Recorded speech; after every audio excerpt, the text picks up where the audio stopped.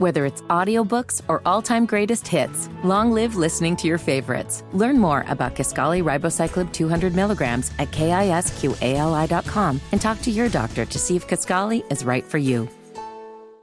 You're listening to the best of Kevin and Query on 93.5 and 107.5. The Fan.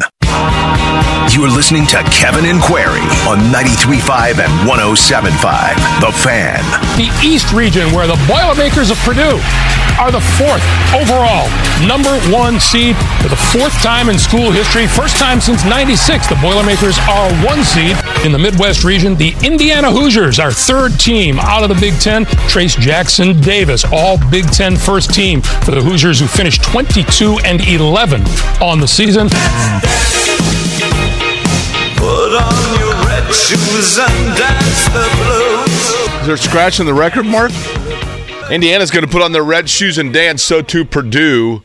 Selection Sunday, the only disappointment, Kevin Bowen, I had one major disappointment of Selection Sunday. What's that?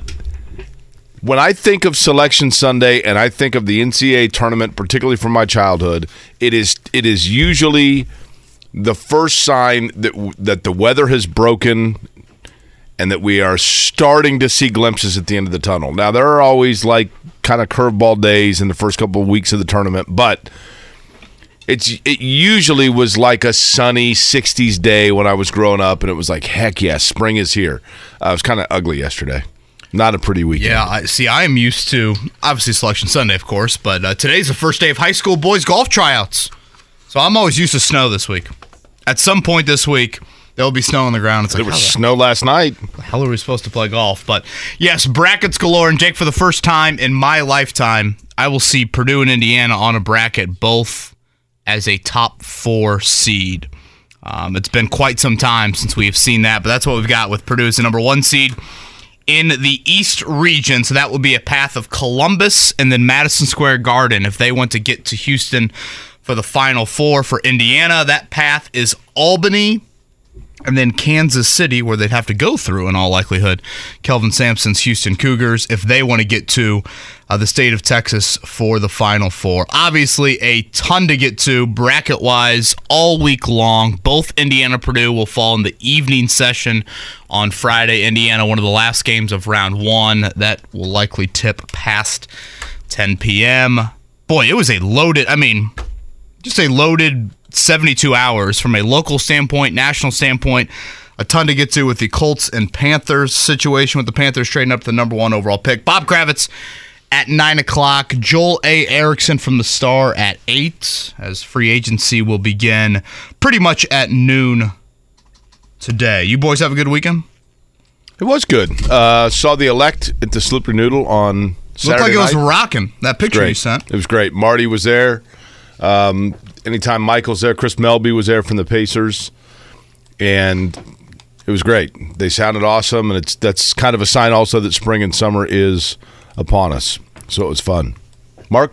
Great weekend. Parents came down for my oldest daughter's grand friends night, which was Thursday, so they were here Thursday, Friday, Saturday. We got some housework done. My dad and I installed a new sink, did some bathroom work, so we were busy there. And then yesterday we went down to Squire Boone Caverns. We did a cave tour. Now, where is Squire Boone? They played Billy Squire the whole time? Yeah, it's Corydon. Yeah, that's the state's first capital. Yeah, I've been down there. Wyandotte, right? Mm-hmm. Now, Yep. how do you go spelunking? How tight a... Well, it's just a tour, so they have a path you go on and everything like that. There was one path that they're like, oh, you could go that way, but they're excavating because it collapsed a little bit. I'm like, well, that sounds concerning. Yeah, let's stay out of there. Let's not go that way. Yeah. Rosie and I did a pillow fort cave. Oh, nice. That'd be cool. Yeah, so it was actually pretty much a similar weekend. Nice. Could you guys go, if you were spelunking,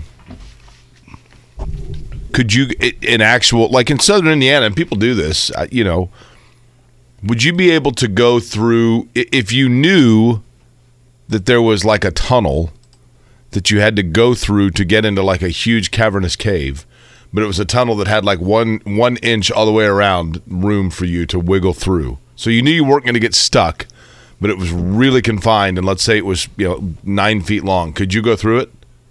Could you get on your belly 9 feet and go long, through? that's not too bad. I probably could, but it certainly wouldn't be my favorite activity in my life. What happens if you just that? Kind of gives me I anxiety. don't have a body that really contorts very well.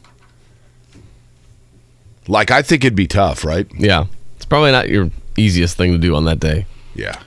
Purdue, what they have accomplished this year, Jake, I know obviously gets to Friday, and boy, I think Memphis looming as a potential second-round matchup could be quite the matchup for the Boilers, but I do want to start here. Big Ten champions over the weekend. They hold on, frankly, they hold on for dear life against Penn State. The Brandon Newman turnover, I'm still curious if he was trying to throw the game at that point there late. But Zach Edey, Big Ten tournament MVP, and Purdue cuts down the nets at the United Center. Jake, I don't think it's hyperbole to say they just accomplished one of the best seasons that conference has seen in decades. I mean, you win the conference by 3 games. That speaks for itself, and I think that probably is a greater accomplishment than winning the Big Ten tournament. But then you kind of stamp it. You validate it a little bit by winning the Big Ten tournament. Upsets galore. Purdue avoids all those landmines as they cut down the nets. Yes, I know what March and April means, and that's largely the evaluation process we go off of, but let's not overlook Purdue just accomplished one of the finest Big Ten seasons in quite some time, and considering what they lost from last year, that probably adds to it. I think, actually, it was Derek Schultz that said this best on Twitter, but it's a very good point. Purdue this year did what Purdue last year was supposed to do, right? Purdue last year was supposed to run away with the Big Ten and win the Big Ten tournament. And Purdue last year was probably supposed to go to the Final Four. So we'll see if they accomplish that last feat as well. But it is remarkable. To win the conference by multiple... To me, there was no question whether or not Penn State completed that comeback yesterday was at that point irrelevant. By halftime of that game against Penn State, I think Purdue had punched their ticket as a number 1 seed. Partially because UCLA didn't reach out and grab it. But if you really look, I'll tell you the team, if Purdue's resume, and I know they were swept by Indiana, they have some, which isn't terrible. I mean, those aren't egregious losses, but their resume from early on, and in particular, Purdue got helped, Kevin, in terms of their resume by other teams having great year. You know, Gonzaga turning out to righting the ship and becoming a really good team in a top 3 seed, and Purdue blew them off the floor. Has that on the resume. Marquette's another one. You know, those things helped. But Purdue never had a total collapse. I mean, each time that they hit rough waters, they managed to seem to kind of straighten it out, which is what you want great teams to do. And you know, the teams amongst the number ones, because this is an interesting tournament and an interesting year because there is no one team. It's been a long time since we've had a tournament where it wasn't like blank and everyone's chasing them. But you look at Kansas. Kansas was in the running for the number 1 overall seed in the tournament. And, Kevin, Kansas's losses, they have like 7 losses. They're all by double digits. When Kansas loses, they get blown off the floor. Every team in here is susceptible. It's fascinating. Yeah, obviously Houston dealing with a big injury with Marcus Sasser. Their best player, he did not play in the American Conference title game. Memphis beat Houston in that title game. Had a big lead on them early, so that'll be something to keep an eye on. Certainly Alabama, as talented as they are and as terrific of a player as Brandon Miller, they have a looming cloud hanging over them throughout the tournament. So Alabama slotted into the Louisville region. That is the South region. If you're looking at your bracket, that's top left. Bottom left will have Purdue in the New York region. That's Madison Square Garden if they make it to the Sweet 16. Top right, that would be Houston going to Kansas City in the Midwest region. Kansas gets shipped out to Las Vegas. They're in the bottom right. That West region, if you look at, I know a lot of people like to look at those KenPom rankings of the top, I think the West region has 5 of the top 11 teams in KenPom. So that seems to be, if there is a loaded region, you would point. And that's which one's number 1? That. Kansas is the 1 seed. Your 2 would be UCLA. Your 3, Gonzaga. Your 4, UConn, who I really like. 5 seed, St. Mary's. 6, TCU.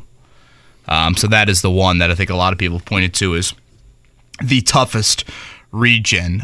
No Rutgers, no Wisconsin, no Michigan. So the 3 Big Ten teams that entered the Big Ten tournament on the bubble. All three of them miss out. Chris Reynolds, former, of course, IU player, the committee chair, mentioned yesterday some injuries played into that for Rutgers. And then, with their current group, the group that would be there in the tournament, they were 3-7 this year, a really poor non-conference schedule. So a year after Rutgers gets into the playing game in Dayton, they will not be there. What do you think about? It was funny. I was texting a buddy of mine yesterday. I'm like, watch this. IU is going to play Kent State 4-13 matchup. Just Rob Senderhoff, the former Kelvin Sampson assistant. Sure enough, 9:55 Friday night in Albany, New York. It will be IU against Kent State. What do you think about the draw for the Hoosiers? Yeah, I thought Indiana got a pretty decent draw, actually, because here was my thought. And Kent State's not bad. Obviously that's a team that out of a mid-major, so you're not getting one of the really small schools. But I thought Indiana, Kevin, played themselves into or backed their way into, if you will. My worry was that they were going to be, and maybe this is what happened, the number 4 seed, which means they get the toughest number 13 seed. If you look at the other 13 seeds, Furman, which is the Paladins, by the way. Do we know what a Paladin is, Mark? It's a Star Wars guy, isn't it? Paladin. Doesn't sound like a drum. Paladin, palindrome, where do you roam? It was the TV show that the kids sing about in Stand By Me. That's all I know. Louisiana was the 13th seed, and Iona. And Iona, I think, is decent. But so I do think that Indiana slid back a little bit and was close to being a 5, Kevin. But I think their draw, I think their region is fairly favorable. You know what I mean? I think that to your point, all the regions obviously are going to have some loaded teams in it, right? I mean, you've got to divide them up somehow. But that second rounder, I think Drake can be a little tricky. Miami is a little intriguing, but you're maybe getting Houston limping a little bit. So for Indiana, and then the bottom of it, Texas is a little worrisome because of what they just did to Kansas, and they're obviously good.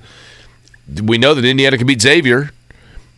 So I think Indiana got about as good a draw as you could hope for, to be honest with you. Miami's big guy, and again, that's the 5-12 Miami Drake opposite Indiana Kent State. Miami's big man got hurt against Duke in the ACC tournament. That will be, I think it was a sprained ankle. That'll be something, obviously, to monitor, not only for Miami's first-round game, but potentially facing Trace Jackson-Davis in the second round. Talked about the Marcus Sasser injury earlier, Houston's best player. Kent State is 28-6 on the year. They went 15-3, the second place team in the MAC. They dominated Toledo in the MAC title game. They are an old team. Their top 3 scorers are all redshirt seniors. Again, when you think of a Kelvin Sampson, former assistant, put all the off-the-court jokes aside for a second, you certainly know they're going to get after you on the defensive end. And kind of unlike Houston a bit, they really put up a ton of points, Kent State. Not afraid to shoot it from anywhere on the floor. I think I saw they were top 20 in steals. If you look at their schedule this year, they went 15-3 in the MAC. They actually lost at Ball State by 12. In the non-conference, they lost 3 games, all on the road to tournament teams. They lost to Charleston by 2. They lost to Houston by 5. So that was Senderhoff facing Kelvin Sampson, the former assistant, squaring off there. And they lost to Gonzaga by 7. So this does seem to be, at least in the non-conference, they tested themselves at Houston, at Gonzaga. And I think the early line I saw on this one was Indiana favored right around 5. Indiana, Kevin, and it is odd to only have 2, Indiana teams that we're talking about, IU and Purdue, right? Indiana feels like a team that could go out, not shoot the ball well, and have one of those just feel like you're stuck in the mud games and lose to Kent State by 5. They also feel like a team that could go out and get hot, and Jalen Hood-Schifino starts waking up that mid-game shot, and Trace Jackson-Davis, we know what he can do. And all of a sudden, some shots start dropping, and boom, Indiana becomes the hot team, and let's go, and they're in the Final Four. To me, they feel equally plausible. For Purdue, they will have to wait to know their opponent. They are part of the play-in. Texas Southern, the worst team in the tournament, and then Fairleigh Dickinson. They will meet Wednesday in Dayton. Purdue will take on the winner of that. Again, Purdue's going to play in Columbus, so the winner in Dayton, that's not too far of a travel for them. And then Memphis and Dusty May in Florida Atlantic at 31-3. That is the 8-9 matchup for Purdue. Jake, Penny Hardaway and Memphis, they've got a pretty good team. I mentioned they just beat Houston yesterday to win the American. They've beaten tournament teams in Vanderbilt and VCU and Auburn this season. That to me is kind of an interesting matchup for Purdue. Duke is the 5, Tennessee is the 4. They would not see either of those teams until the East region. Tennessee's missing their best player. If you look at it, I would say from a 2, 3, 4 seed standpoint, if you told a Purdue fan yesterday, hey, you're going to get Marquette, Kansas State, and Tennessee, you would have been like, okay, sign me up for that. Yeah. I mean, obviously, you of course got to get there, and there's naturally going to be some upsets. But I think from a 2, 3, 4 standpoint, you got to be pretty pleased if you're the Boilers. I'll tell you, Memphis scares me, though. I would agree. There's just something about Memphis that's, and I don't know if I'm just going off of reputation. When I think of Memphis, I just think of teams that absolutely create havoc. Kind of going back to Penny Hardaway, to the way he played, right? He played at such a frantic pace, and they always have, 6'7" to 6'9" guys that are long. Memphis worries me a little bit. Yeah, their best player is a little guard, Kendrick Davis, but they do have a 6'9".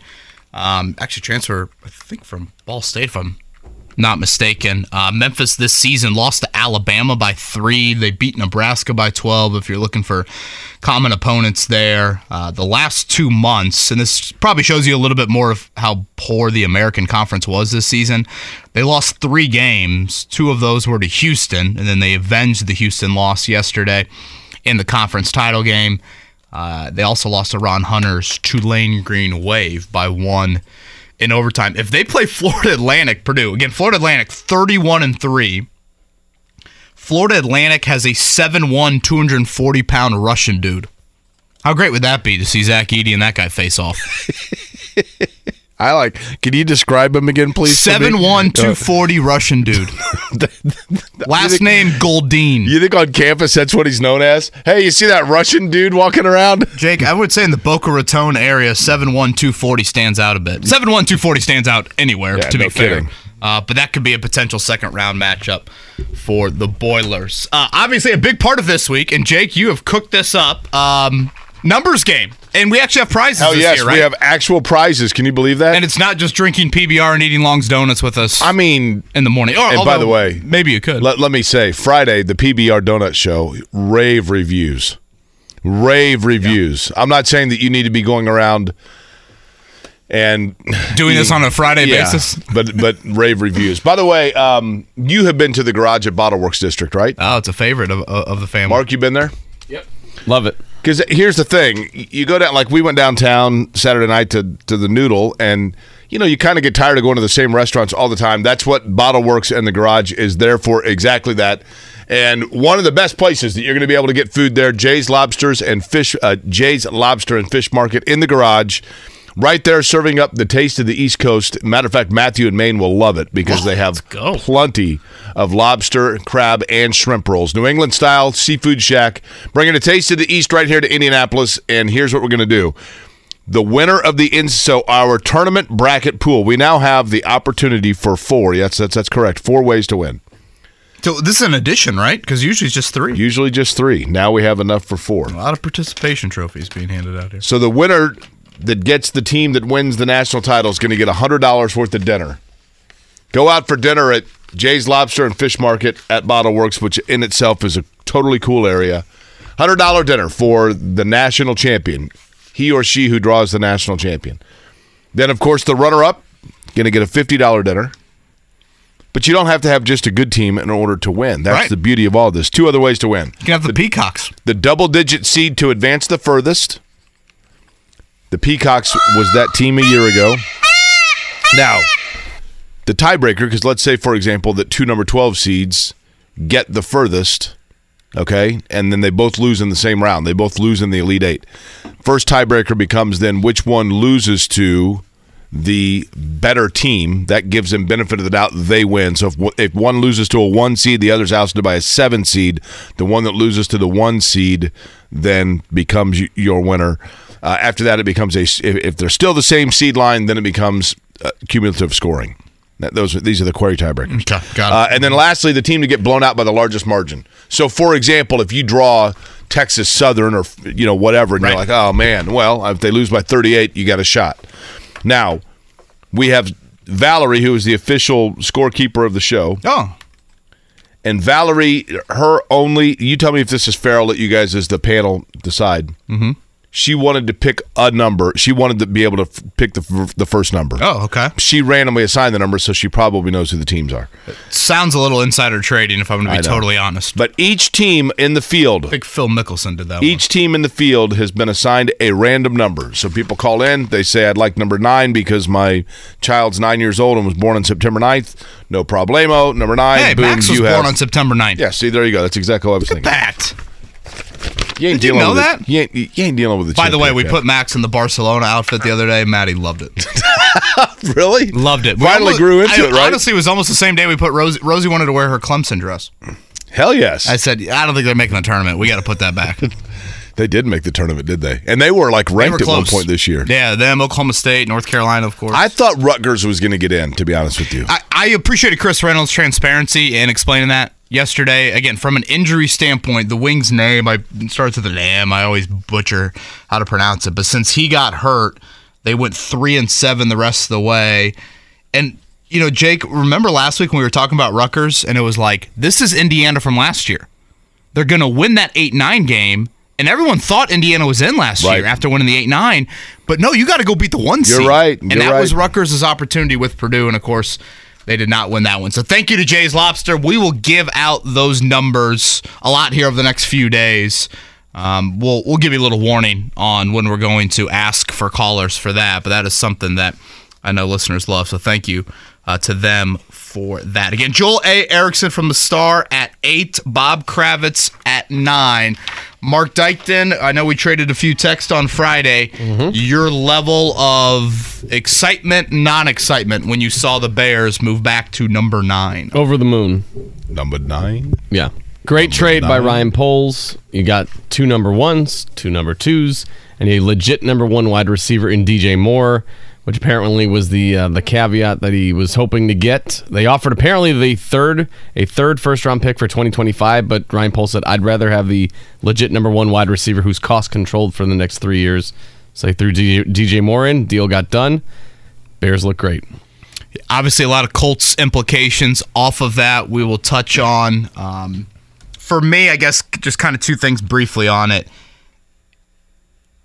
The Colts continue to lose control ahead of them because you had a quarterback-needy team move up to 1. You have a non-quarterback-needy team trade out of 1. So that obviously is not ideal. And I would say the other thing, it was just a reminder of where this franchise is at. Like, the Colts could not have done such a trade that Carolina did. We'll explain that a little bit more. But I would say 2 things. Again, you're losing control, and I'd say for the first time in this process, I'm sitting here a month and a half out of the draft and thinking, should the Colts wait? Should the Colts call Lamar Jackson? Those are thoughts I would not have entertained seriously Friday morning. But now those are questions I've actually asked myself and think, gosh, do you really want to go with Will Levis or Anthony Richardson at 4? Or should you wait? And that is such a thought that I think our listeners know I've never even entertained.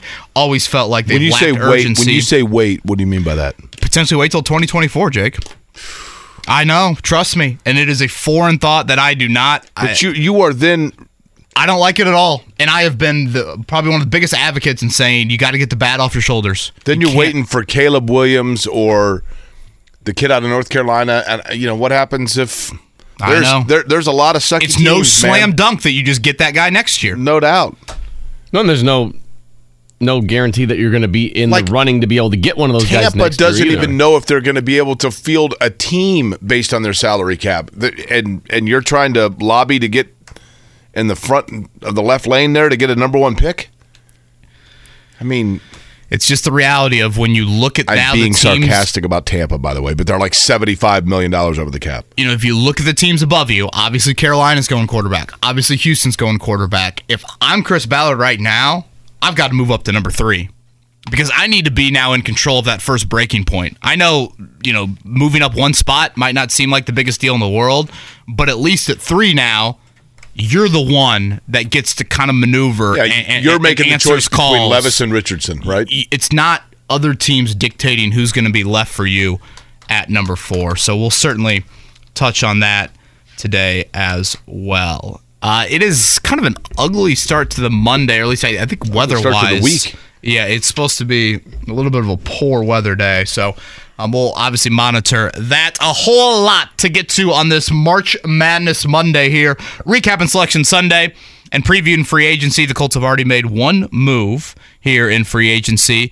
We'll chat about that more with Joel A. Erickson from the Star coming up at 8. Kevin Bowen, Jake Query, Mark Dykton on a PBR-free Long's Donut Free Monday. Whether it's audiobooks or all-time greatest hits, long live listening to your favorites. Learn more about Kisqali Ribociclib 200 milligrams at KISQALI.com and talk to your doctor to see if Kisqali is right for you.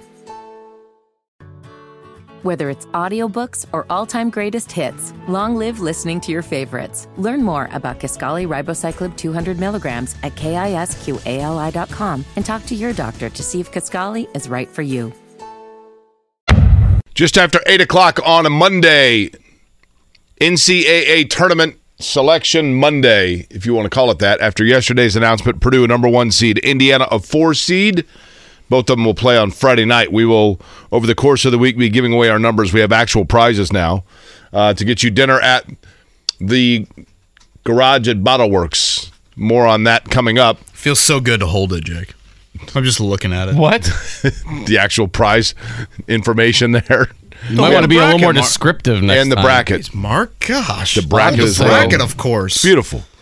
It's the best. It literally is like the best week of the year, no question about it. But in addition to college basketball that will dominate the majority of talk this week, there is NFL free agency underway. Joining us now on the Payless Liquors hotline, he is the guy that talked about the fact that Tyquan Lewis is going to stay in Indianapolis. Joel A. Erickson of the Indianapolis Star joins us. Joel, we'll begin with that. Was that a surprise to you that a Tyquan Lewis deal came about as quickly as it did?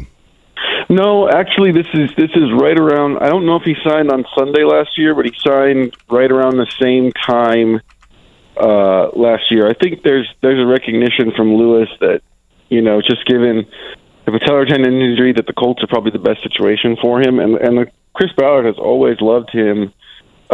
With good reason in terms of what he brings on the field. If you look at the deal too, it's super heavily incentive laden. It's not like they gave somebody a bunch of money who's had some injury issues. So it's not really surprising at all. I think it's the same deal, a little bit less money, but it's basically the same deal he got last year.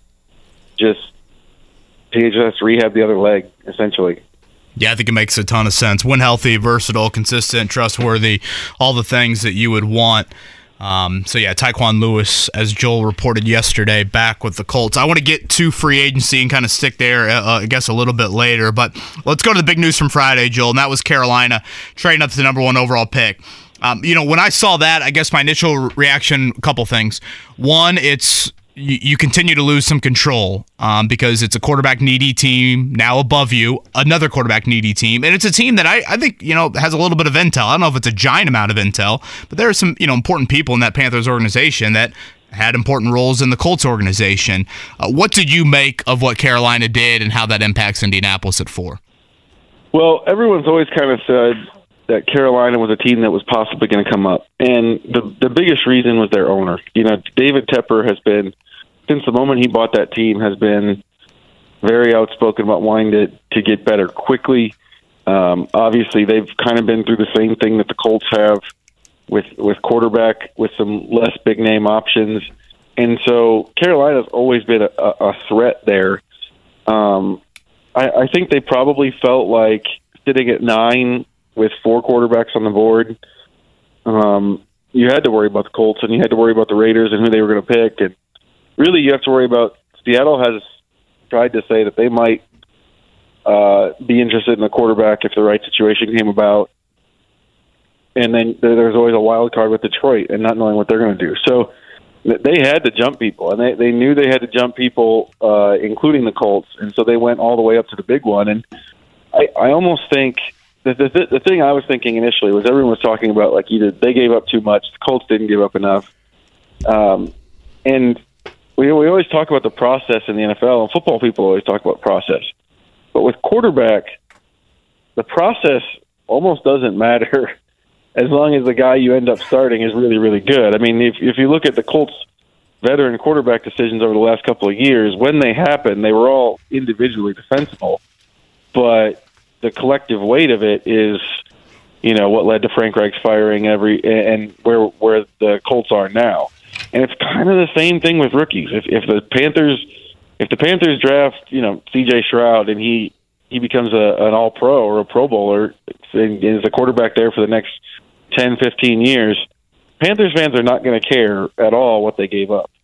And so I've always liked the idea of going up if you have a guy that you want to get. Now, I know a lot of Colts fans are upset that the Colts didn't move up and aren't going to try to get their guy.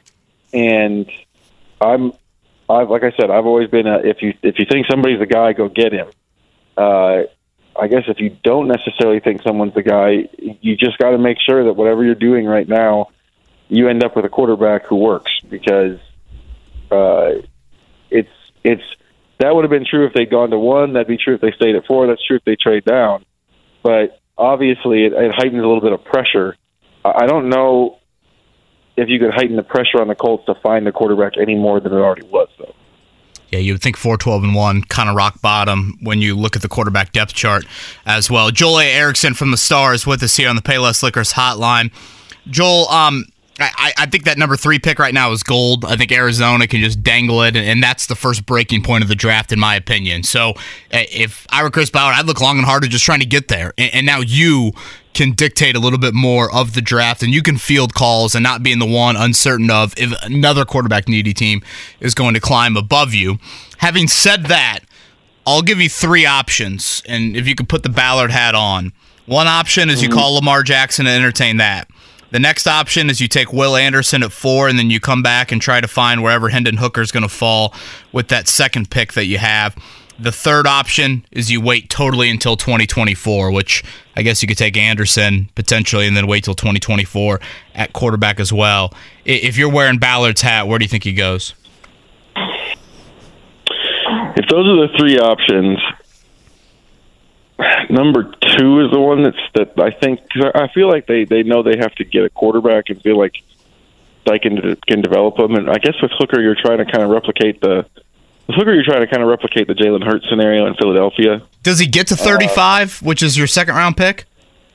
I think if you say took Will Anderson at 4 and Hendon Hooker was your target, I think you're probably coming back into the first round at the back end of the day.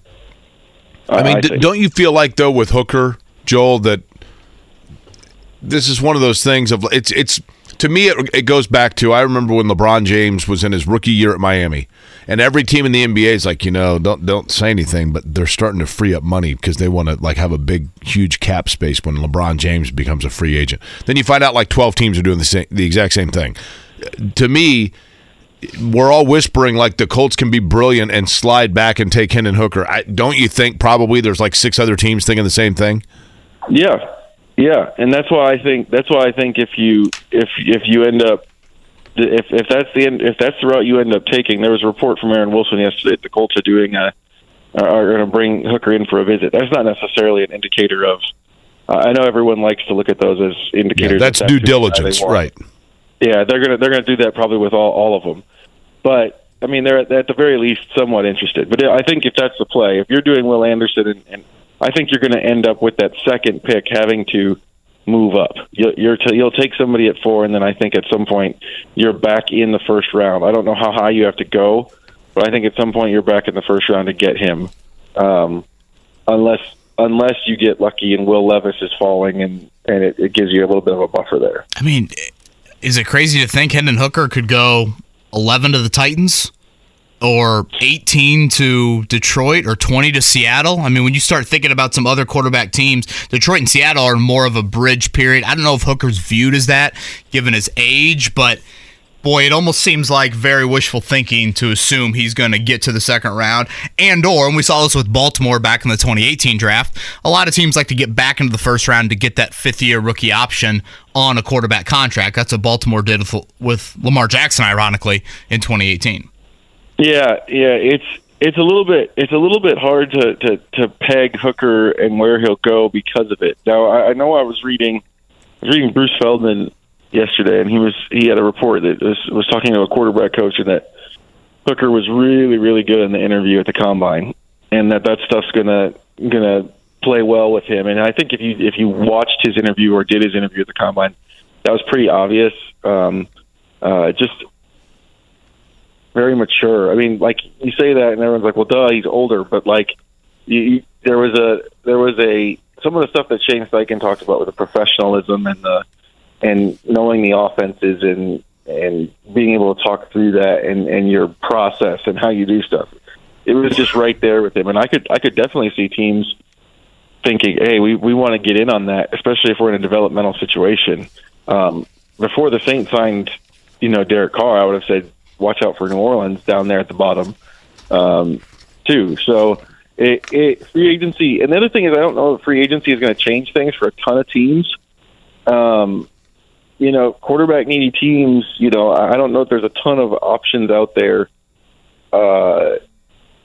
in terms of like the Russell Wilson trade, where suddenly a team just doesn't need a starting quarterback anymore. Even if you're the Jets and you get Aaron Rodgers, you feel like, I mean, they've sort of talked about continuing to develop Zach Wilson, but you're going to need a quarterback, because who knows if Rodgers is going to retire next year or tomorrow or whenever it strikes him.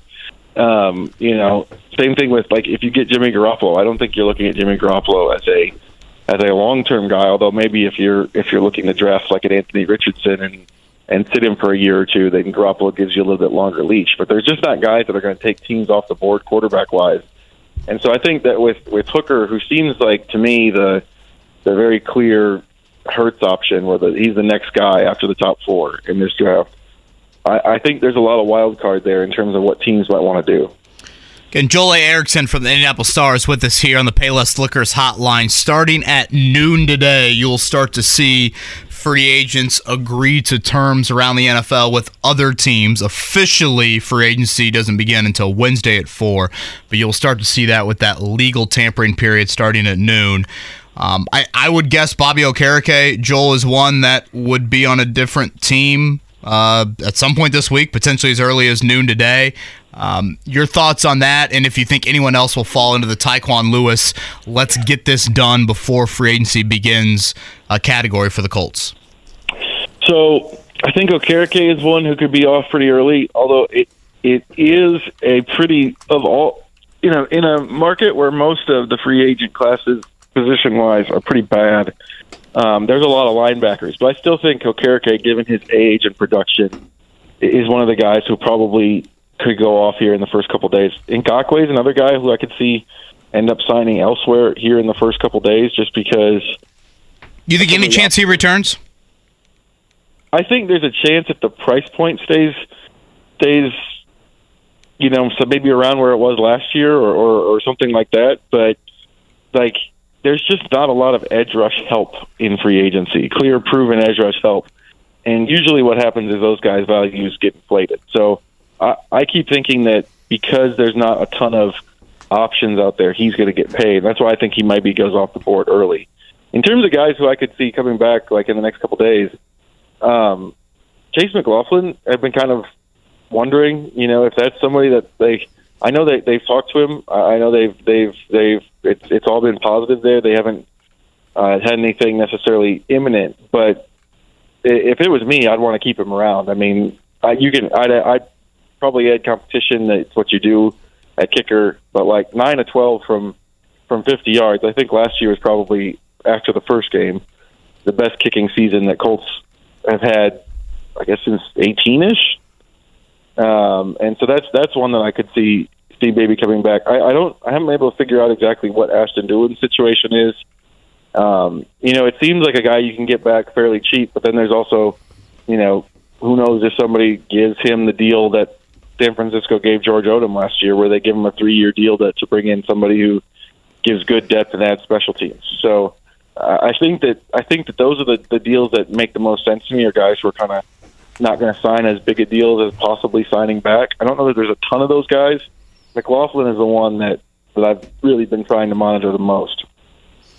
Joel, it's probably too early to know this, but to circle back to kind of the original point, I want to get your opinion on this. If the narrative is in the NFL, regardless of team, that if you have the guy that you fall in love with, you do what you have to go get him. Is it possible that the Colts are a franchise that in this year's draft there's nobody that they fell in love with? Yeah. I mean, Chris Ballard told us point blank there at the Combine, if we move up to 1, I can't remember exactly what he said, but there's I think he said there's no freaking doubt in our minds that this guy is a guy. And so I think that it's possible that Carolina being able, because I know Carolina offered DJ Moore, and that's a really good thing. I still think if the Colts wanted to, I'm sure there's an overpay that we'd all be talking about now that they could have done to beat that somehow. Maybe it would have taken too many first round picks. Who knows? But if you had a guy there was no freaking doubt, like for me, I'm just going to pay it. Because what I said earlier, if you get the guy, no one's going to care what you gave up later. The hard part I think with this is, if you're only ever going to move up for, the no risk prospect, I don't know that they're going to have that. The NFL had Lawrence coming down the pike, and people were saying, best since Andrew Luck, and then Luck was like the best since John Elway or Peyton Manning. I can't remember who people were saying, but generally these guys aren't supposed to come around that quickly. Now Burrow, I think, was a different thing. Burrow was a prospect that turned into one of those guys out of nowhere, a clear number 1 guy with his senior season. But I don't know if you're always going to have those, and so I think if you're somebody whose team needs a quarterback, there's a part of you that wants you to go, okay, do what Kansas City and Buffalo did, where you're like, maybe there's risk with Patrick Mahomes and Josh Allen, but that's our guy, and we're going to go get him. And there's, Joe, let's be honest, there's a difference between being the clear-cut number 1 quarterback in a draft because you have clear-cut number 1 talent, and there's a difference between being a clear-cut number 1 quarterback in the draft because you're in a draft where teams clear-cut need a quarterback. That's the difference. Good. And to me, Trevor Lawrence, Andrew Luck, Peyton Manning, John Elway, those guys were going to go number 1 whether or not Deion Sanders, Bo Jackson, Lawrence Taylor, and Dick Butkus were in the same draft because they were elite level, can't miss products at quarterback. That's different than there are 5 or 6 teams that need a quarterback, and there are 3 of them that look like they could be first rounders, so everybody's jockeying, which is where I think we are right now. That's just me, but that's where I feel like we are. Yeah, I think that's good. I mean, you've got some teams that are really in desperate situations quarterback-wise. Carolina, I was writing about the trade the other day, Carolina and Indianapolis, it's kind of stark how both teams have been through the veteran route and everything's gone bad on them, and it's just very obvious they need to have something more stable there. Houston, I think we all know what happened in Houston. The Raiders let their guy go, which inevitably puts pressure on you to find somebody better. I mean, not that Derek Carr is great, but if you give up on him and push him out the door, that means that you're promising your fan base that a better quarterback than Derek Carr is coming through the door. I think that's right.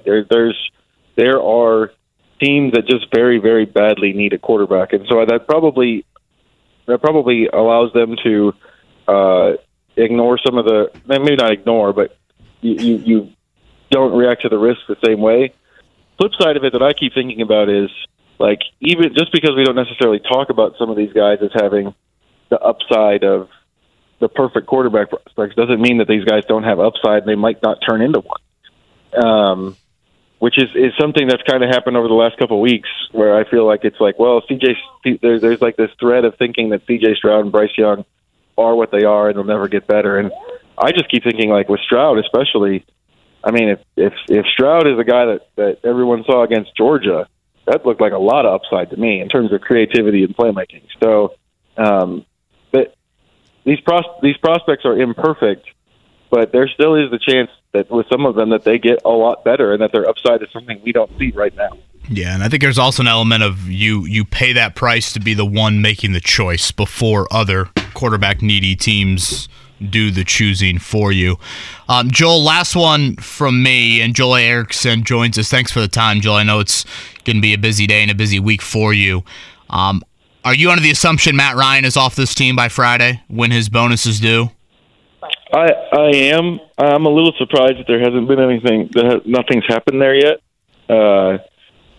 It seems like the team needs the cap space a little bit, right? But also, I just keep thinking about Matt Ryan, and Matt Ryan's always been a starter, and does he want to be a placeholder? Now, if you're going to pick Richardson or maybe even Levis, and you want to have a starter there who will essentially have that guy you're comfortable with while that guy sits. I mean, maybe Ryan's that kind of guy, but do you want to do that at $35 million? I don't know. So I've been expecting Matt Ryan to be off the roster. I'm a little surprised that it hasn't happened yet. Okay, last one. Sorry. Kenny Moore, Mo Alley Cox, Ryan Kelly. Are they all on this team come April 1st? Good question.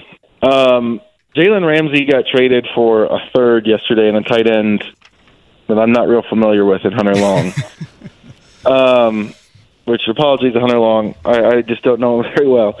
But the price point for Jalen Ramsey in terms of picks and stuff was not that high. And so I wonder what you can get for those players, but I also think that Ballard is the kind of GM who that won't necessarily deter him from doing something.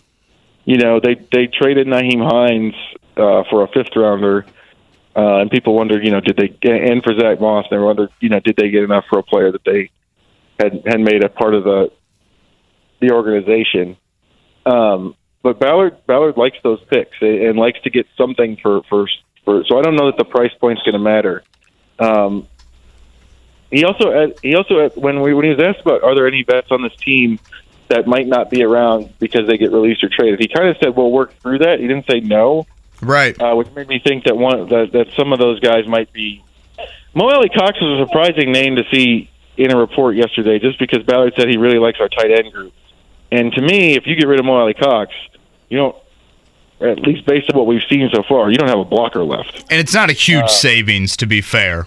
Right. That one was a little surprising to me, just because of what it would do to your roster and your running game. He's not Jack Doyle, but he's sort of the big guy on the end of the line who's done a lot for the running game. You'd have a hole. That would create a significant hole.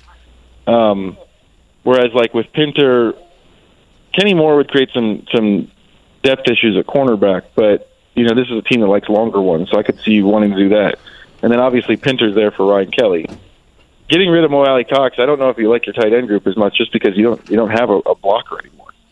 Joel, I see your Missouri Tigers are a 7 seed. They've got Utah State to open. Saw they're an underdog, Joel. Yeah, the only single-digit underdog, I think. Utah State is 33 spots higher than Missouri and Ken Palm. Mm-hmm. So real tough opening round here. And then it's a moot point because they're screwed when they go against Arizona in the second round, right? It's a fill it up. Well, you want to win the game. I mean, it's been a real fun. Missouri fans were not expecting to get much out of Dennis Gates' first season, and I think them. The game where they beat Tennessee on the 40-footer from Golston at the end. They've had a couple of games like that. Like, this has been a pretty fun ride, I think, for most Missouri fans. Although Missouri fans are generally negative in nature, this has been a pretty fun ride. And I personally would like to get a win out of the Utah State game. It's two teams that can both score, and so I always feel like when you get games like that like the thing I'm worried about is if there's any 4-minute stretch where your shots aren't going down, you're just out of the tournament. Are there any positive fan bases in nature? He said That's negative. a good question. Yeah. You know what? That's a good question. I think there's some that are more negative than others. Like I think Bears fans are the best example of this. Oh, that's Mark. Listen, Thank you, Joel. That was very kind of you. Ohio State could be playing the 85 Bears, and their fan base is like, "Oh, Buckeyes, yeah, Buckeyes going to roll." I mean, yeah, they can't stop them. I mean, there's no way. So there's one. Yeah, that's a good one. Yeah, Ohio State, like Alabama, is another one where they're like, we're going to destroy everybody, and if we don't win every game by 35 points, Nick Saban should get fired. Well, the problem is they do both those things. There's a couple of blue blood ones like that are probably like that. I think Missouri fans though, like, and people here don't know this, but like, there's like a fifth down that Missouri lost. There's like a lot of famous terrible ways that Missouri loses. The fifth down game's legendary. Kick the ball in the air, right? The Anderson kid. Yeah. And so, like that's the thing. Like, I'm married to an Auburn grad, and they set up a 26-yard field goal this year for what is like, I'm thinking the only chance I have for my alma mater to beat my wife's alma mater in football. And they bring in an all-SEC kicker, and he yanks it to the left. And I'm like, well, that's just what's supposed to happen. College kickers. Joel, it is a busy week. Thank you for the insight. Thank you for the insight on your Missouri Tigers. Good luck Thursday at, I guess it's a 1:40 p.m. start here. Yeah, it's early. Yeah, it's right off the bat, which means I don't have a lot of time for the nerves to get bad. Thanks, Joel. Yep. See ya. As the NCAA. Whether it's audiobooks or all-time greatest hits, long live listening to your favorites. Learn more about Kisqali Ribociclib 200 milligrams at KISQALI.com and talk to your doctor to see if Kisqali is right for you. Whether it's audiobooks or all-time greatest hits, long live listening to your favorites. Learn more about Kisqali Ribociclib 200 milligrams at KISQALI.com and talk to your doctor to see if Kisqali is right for you. A tournament selection has been announced. Indiana, we now know, as you heard Greg Gumbel saying right there, the 4 seed. They will take on Kent State. Purdue is the number 1 seed. A number 1 seed, I should say. And that means that they will await the winner to find out who they play between Texas Southern and Fairleigh Dickinson University. We have Bob, right, Mark? Yes, we do. Joining us now on the Payless Liquors Hotline to discuss that and more, Bob Kravitz of The Athletic. Bob, before we get into some Colts discussion, let's begin with that. Purdue and Indiana, the only 2 locals, but what did you think of the draw for either? I thought it was perfectly legitimate. I mean, I thought that once UCLA got beat by Arizona in the Pac-12, that it was kind of a no-brainer. Whether they won or lost yesterday, it was almost immaterial. I thought that they were going to be slotted into the 1. I think Indiana is basically where it belongs at 4. I think both teams, if they play the way we think they can play, have a chance to go deep, certainly into the second weekend. I still believe Indiana has the higher ceiling. I'm a little scared by some of the things I see with Purdue. Fletcher Lawyer can't hit the side of a barn these days. Braden Smith is not shooting particularly well, and they can't handle the press. And I know it's a lot of negativity for a team that's a number 1 seed, but they scare the hell out of me. Bob Kravitz was at the Big Ten tournament up in Chicago here, and I guess you kind of answered that question anyways. What David Jenkins did off the bench, anything you saw out of Purdue calm any of your nerves on that front, or you still think the guard issues with press and Fletcher Lawyer, that's your reason why you don't feel like their stay is going to be too long? Yeah, I mean, that's the thing that scares me. I mean, look, Zach Edey is a one of a kind. He's a unicorn. And he's a great player who they go as far as he goes. But I just, Micah Shrewsbury was saying that the other day in one of the press conferences that in the postseason, guards win. And what Purdue is trying to do is very unique. You just don't see a lot of teams, if any, try to win a national title with a center-dominant team. And I mean, you got to go way back to the days of the dinosaurs to find teams that had those big, dominant centers who led them to a national title. So, it'd be interesting if they're able to pull it off, trying to do something that hasn't been done in a very long time. See, more pressure on Purdue, more pressure on Indiana to make a run in this tournament.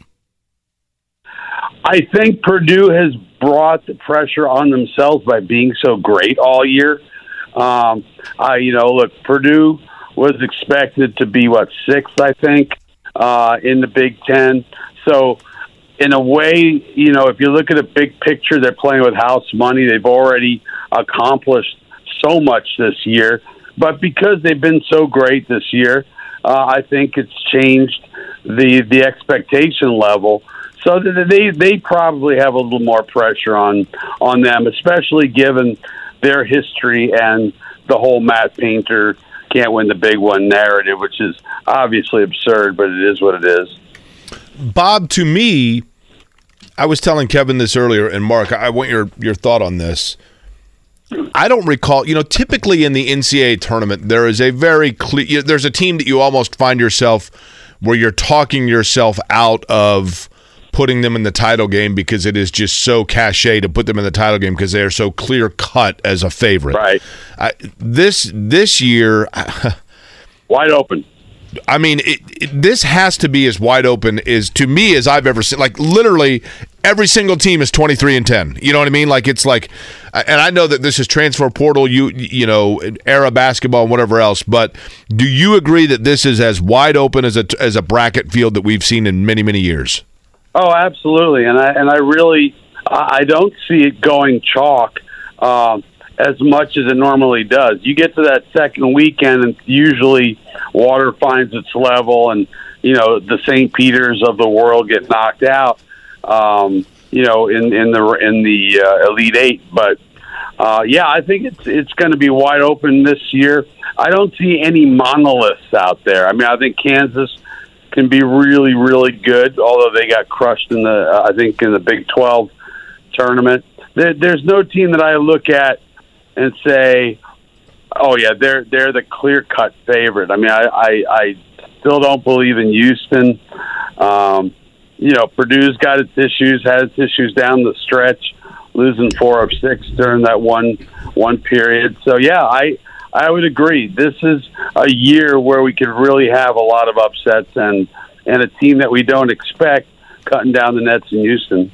He's Bob Kravitz from The Athletic. He was up in Chicago for the Big Ten tournament. Tons of coverage over there from Bob with Purdue winning it all yesterday. Shifting gears to the Colts. I know this happened probably, I guess in between Purdue and Indiana's games on Friday up at the United Center. But what were your thoughts once you finally got to settle in and see the trade that Frank Reich and the Panthers gave up to Chicago for number 1 and the implications of that for the Colts at number 4?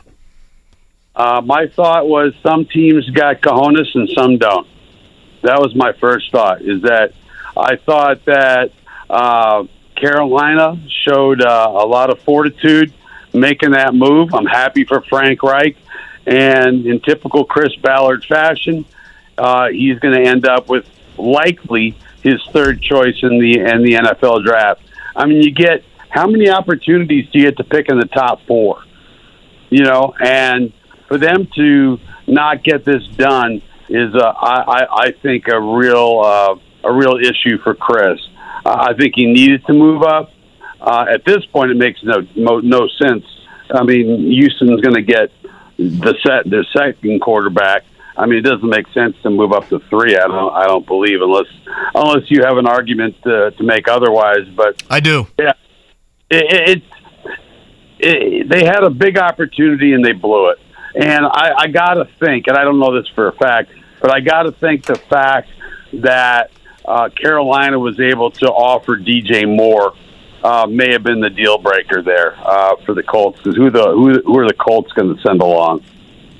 But is it possible, Bob, and Kevin, you can expand on this since you said you do have exception to that. To me, you move up to 3 from 4 if you feel there's a wide gap between what you perceive to be the third and fourth quarterbacks taken, Richardson and Levis. That would be. But who at 3 now? I'm just waking up. So it's Arizona at 3? Correct. Yes. Yep. All right. They don't need a quarterback. I mean, well, maybe they need a quarterback, but they're not going to go quarterback, are they? No, I think the appeal of trading up to 3 is, and Jake was saying this, you would assume C.J. Stroud goes 1, Bryce Young goes 2. Then you would have the choice of either Levis or Richardson. And I think more than making that choice, you're now in control of the first breaking point of the draft. So if you make that trade today, which again, I would do it as soon as possible, now you control who calls you. Like, teams are now going to be calling you if they fall in love with one of these quarterbacks over the next couple of months, because you've got a quarterback needy team behind you at 5 in Kevin, Seattle, Detroit at 6, Las Vegas at 7. So if you get to 3, either you make the quarterback choice, not have either Levis or Richardson fall into your lap, or you can sit there at 3, field calls for the next month, and if you want to trade back, then you can still do that. But as assuming, and hang on, Bob, assuming, Kevin, that Arizona doesn't take a quarterback, then the Colts still have that at 4. What if a team trades up above you? That'd be the only thing That's you've got the to worry issue. about. Seattle, Detroit, and Vegas, 5, 6, and 7. Seattle, Detroit, 5 and 6. They've got more ammo to trade up above you. Right. That is something I hadn't thought of. You really ought to have a radio show. That's a good point. Yeah, sometimes I can half-ass it here for 3 hours. I know Bob Kravitz, again, from The Athletic, is with us here on the Payless Liquors hotline. I know the free agent names aren't the most household for the Colts this season, but we will start to see free agency news all this week. Bob, Paris Campbell, Bobby Okereke, Yannick Ngakoue, you pounded a table for any of them to come back? No. Maybe Okereke. I thought he had a nice season. I love Paris Campbell as a human being. I think he's a great dude. Really happy he had a fully healthy season. But look, he's what, 50th, 60th in the league in yards? I mean, yeah, he stayed healthy, but what are we going to give him, a fabulous parting gift? I mean, he didn't produce big numbers. Of course, he didn't have a quarterback, so nobody produced big numbers. But no, I think Okereke is the one guy I would think about. I realize that Ngakoue put up really nice numbers, and for some reason I don't remember any of his sacks. Does that sound crazy? Like, I don't remember him making a game-changing play, even though he had a lot of sacks. So, no, I'm not pounding the table for any of those guys. Maybe Bobby. Bob, you think there's any chance the Colts don't take a quarterback? No. And they slide back? Yeah, I mean, Chris Ballard might as well, sell his house and move on out of town if they don't take a quarterback. They got to take a quarterback. I mean, I think he did just sell his house, right? Unless Lamar Jackson, hello. Would you do that, Bob? It depends on what's involved, but I'll tell you what, I'd rather take a proven commodity who's 26 years old and is one of the best quarterbacks in the league over an unproven commodity who I realize is quite a bit cheaper, but I would certainly I kick the tires, no doubt about it. Injuries, missing 9 games of 33 the last 2 years, and all that guaranteed you send them, that would not worry you? Not my money. Good point. That's the way I look at it. I mean, this team has been playing it safe for so freaking long, and I want to see them do something a little bit off the wall. And, look, I mean, everybody knows that Deshaun Watson got an absurd contract, and the Cleveland Browns screwed it up for everybody. But this is the world we live in. If you want to win right away, go get Lamar freaking Jackson and do whatever it takes. All chips in, remember that? So that's a big chip to put in, and that's something I think they need to think real long and hard about. Bob, do you think it's possible? Bob Kravitz is our guest. He's with The Athletic. He's on the Payless Liquors hotline. Do you think it's possible that the Colts are a little bit cursed by the following? If you really look at it, this is a franchise that for a long time couldn't get out of its own way, and then the football gods just continued to bounce balls in the direction of the Colts. They got Peyton Manning. We know that history. Andrew Luck falls into their lap. We know how that worked out. Then they find themselves needing, and I mean that in a good way, they find themselves then needing a quarterback, and lo and behold, at the 11th hour, they're able to trade for Carson Wentz. It doesn't work out. Then they need another quarterback, and at the 11th hour, Matt Ryan, who was a former league MVP, falls into their lap, essentially, with a late trade. Yes, that didn't work out as well as they thought.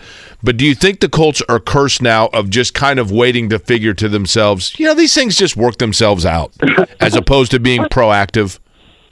I think this is a Chris Ballard production all the way. I mean, I think Jim Irsay would be perfectly happy making. You know him. He likes the big splash. But I think right now this is a Chris Ballard production. I think he's got the power to do what he feels is necessary at this point, which is probably the best thing. At the same time, he's just not built that way. He is very, very conservative. I saw a quote of, I think either James Boyd or Zach quoted somebody saying Ballard treats the Colts money like it's his own. And you can't do that. I mean, they've got to take a mighty Dave Kingman-esque swing at somebody, and sitting there at 4 and, that's just not going to do it. It's not going to do it. I mean, you're in the AFC with all these great quarterbacks. You want to be a player, go get Lamar freaking Jackson. Hey, Bob, I'm the same age bracket as you, so for our younger audience, we'll replace Dave Kingman with Kyle Schwarber. Is that cool? Kyle Schwarber. Yeah, there you go.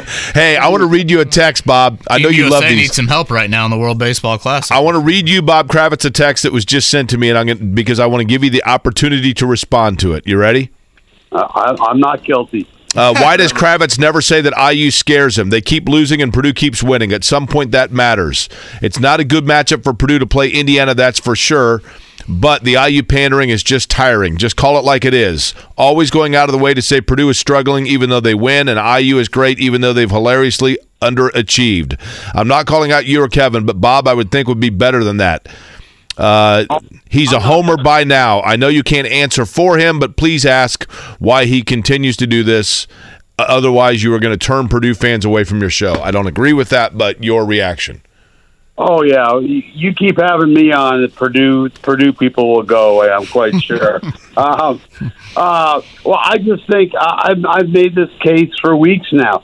I think that Purdue has got some holes that they can't fill. And I just think the ceiling, it sounds crazy, I know. I think the ceiling is higher for Indiana right now than it is for Purdue. It has nothing to do with Purdue hatred or any hatred. I mean, people think, I went to IU. Guys, I grew up in New York. I didn't know anything about Indiana, Purdue. I cared less.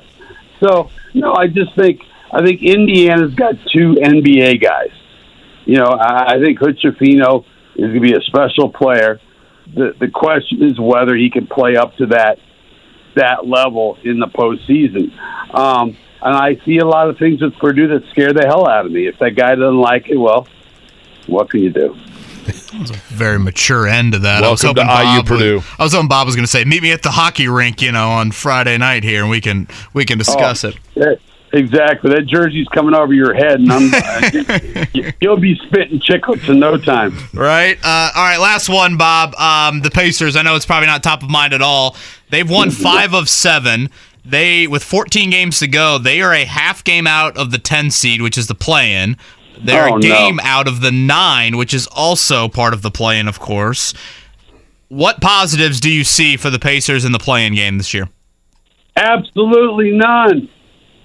I don't see any. They need to lose. Somebody needs to get a hamstring pull. For God's sake, don't let this happen. I mean, there's a lot to love about the Indiana Pacers this year. This is the least painful rebuilding season I've ever seen. I mean, it's actually been quite a bit of fun to watch them play this year, if you have the ability to actually watch them play on TV, which is difficult in our area. But no, if I'm Halliburton, my groin is tightening up, or maybe my hamstring. maybe a cap. I mean, I know they want to do as well as they possibly can, and I give them endless credit for not tanking. But they need to be. They don't need to be in the postseason. They just don't. I think there's a lot of validity to that. Classic Purdue hater Bob Kravitz with us here on the Payless down, baby. Liquors hotline. Yeah, I saw the sign you had on Media Row at the United Center of the Boiler Down sign. Bob, as always, thank you for the conversation on these Mondays. Are you going Columbus anywhere? Should we be? I'm headed to Columbus, and I'm praying we head to New York City. Go back home. There you go, Bob Kravitz following Purdue for as long as they play here. Well, I'm a Purdue hater. Of course, I'm covering Purdue.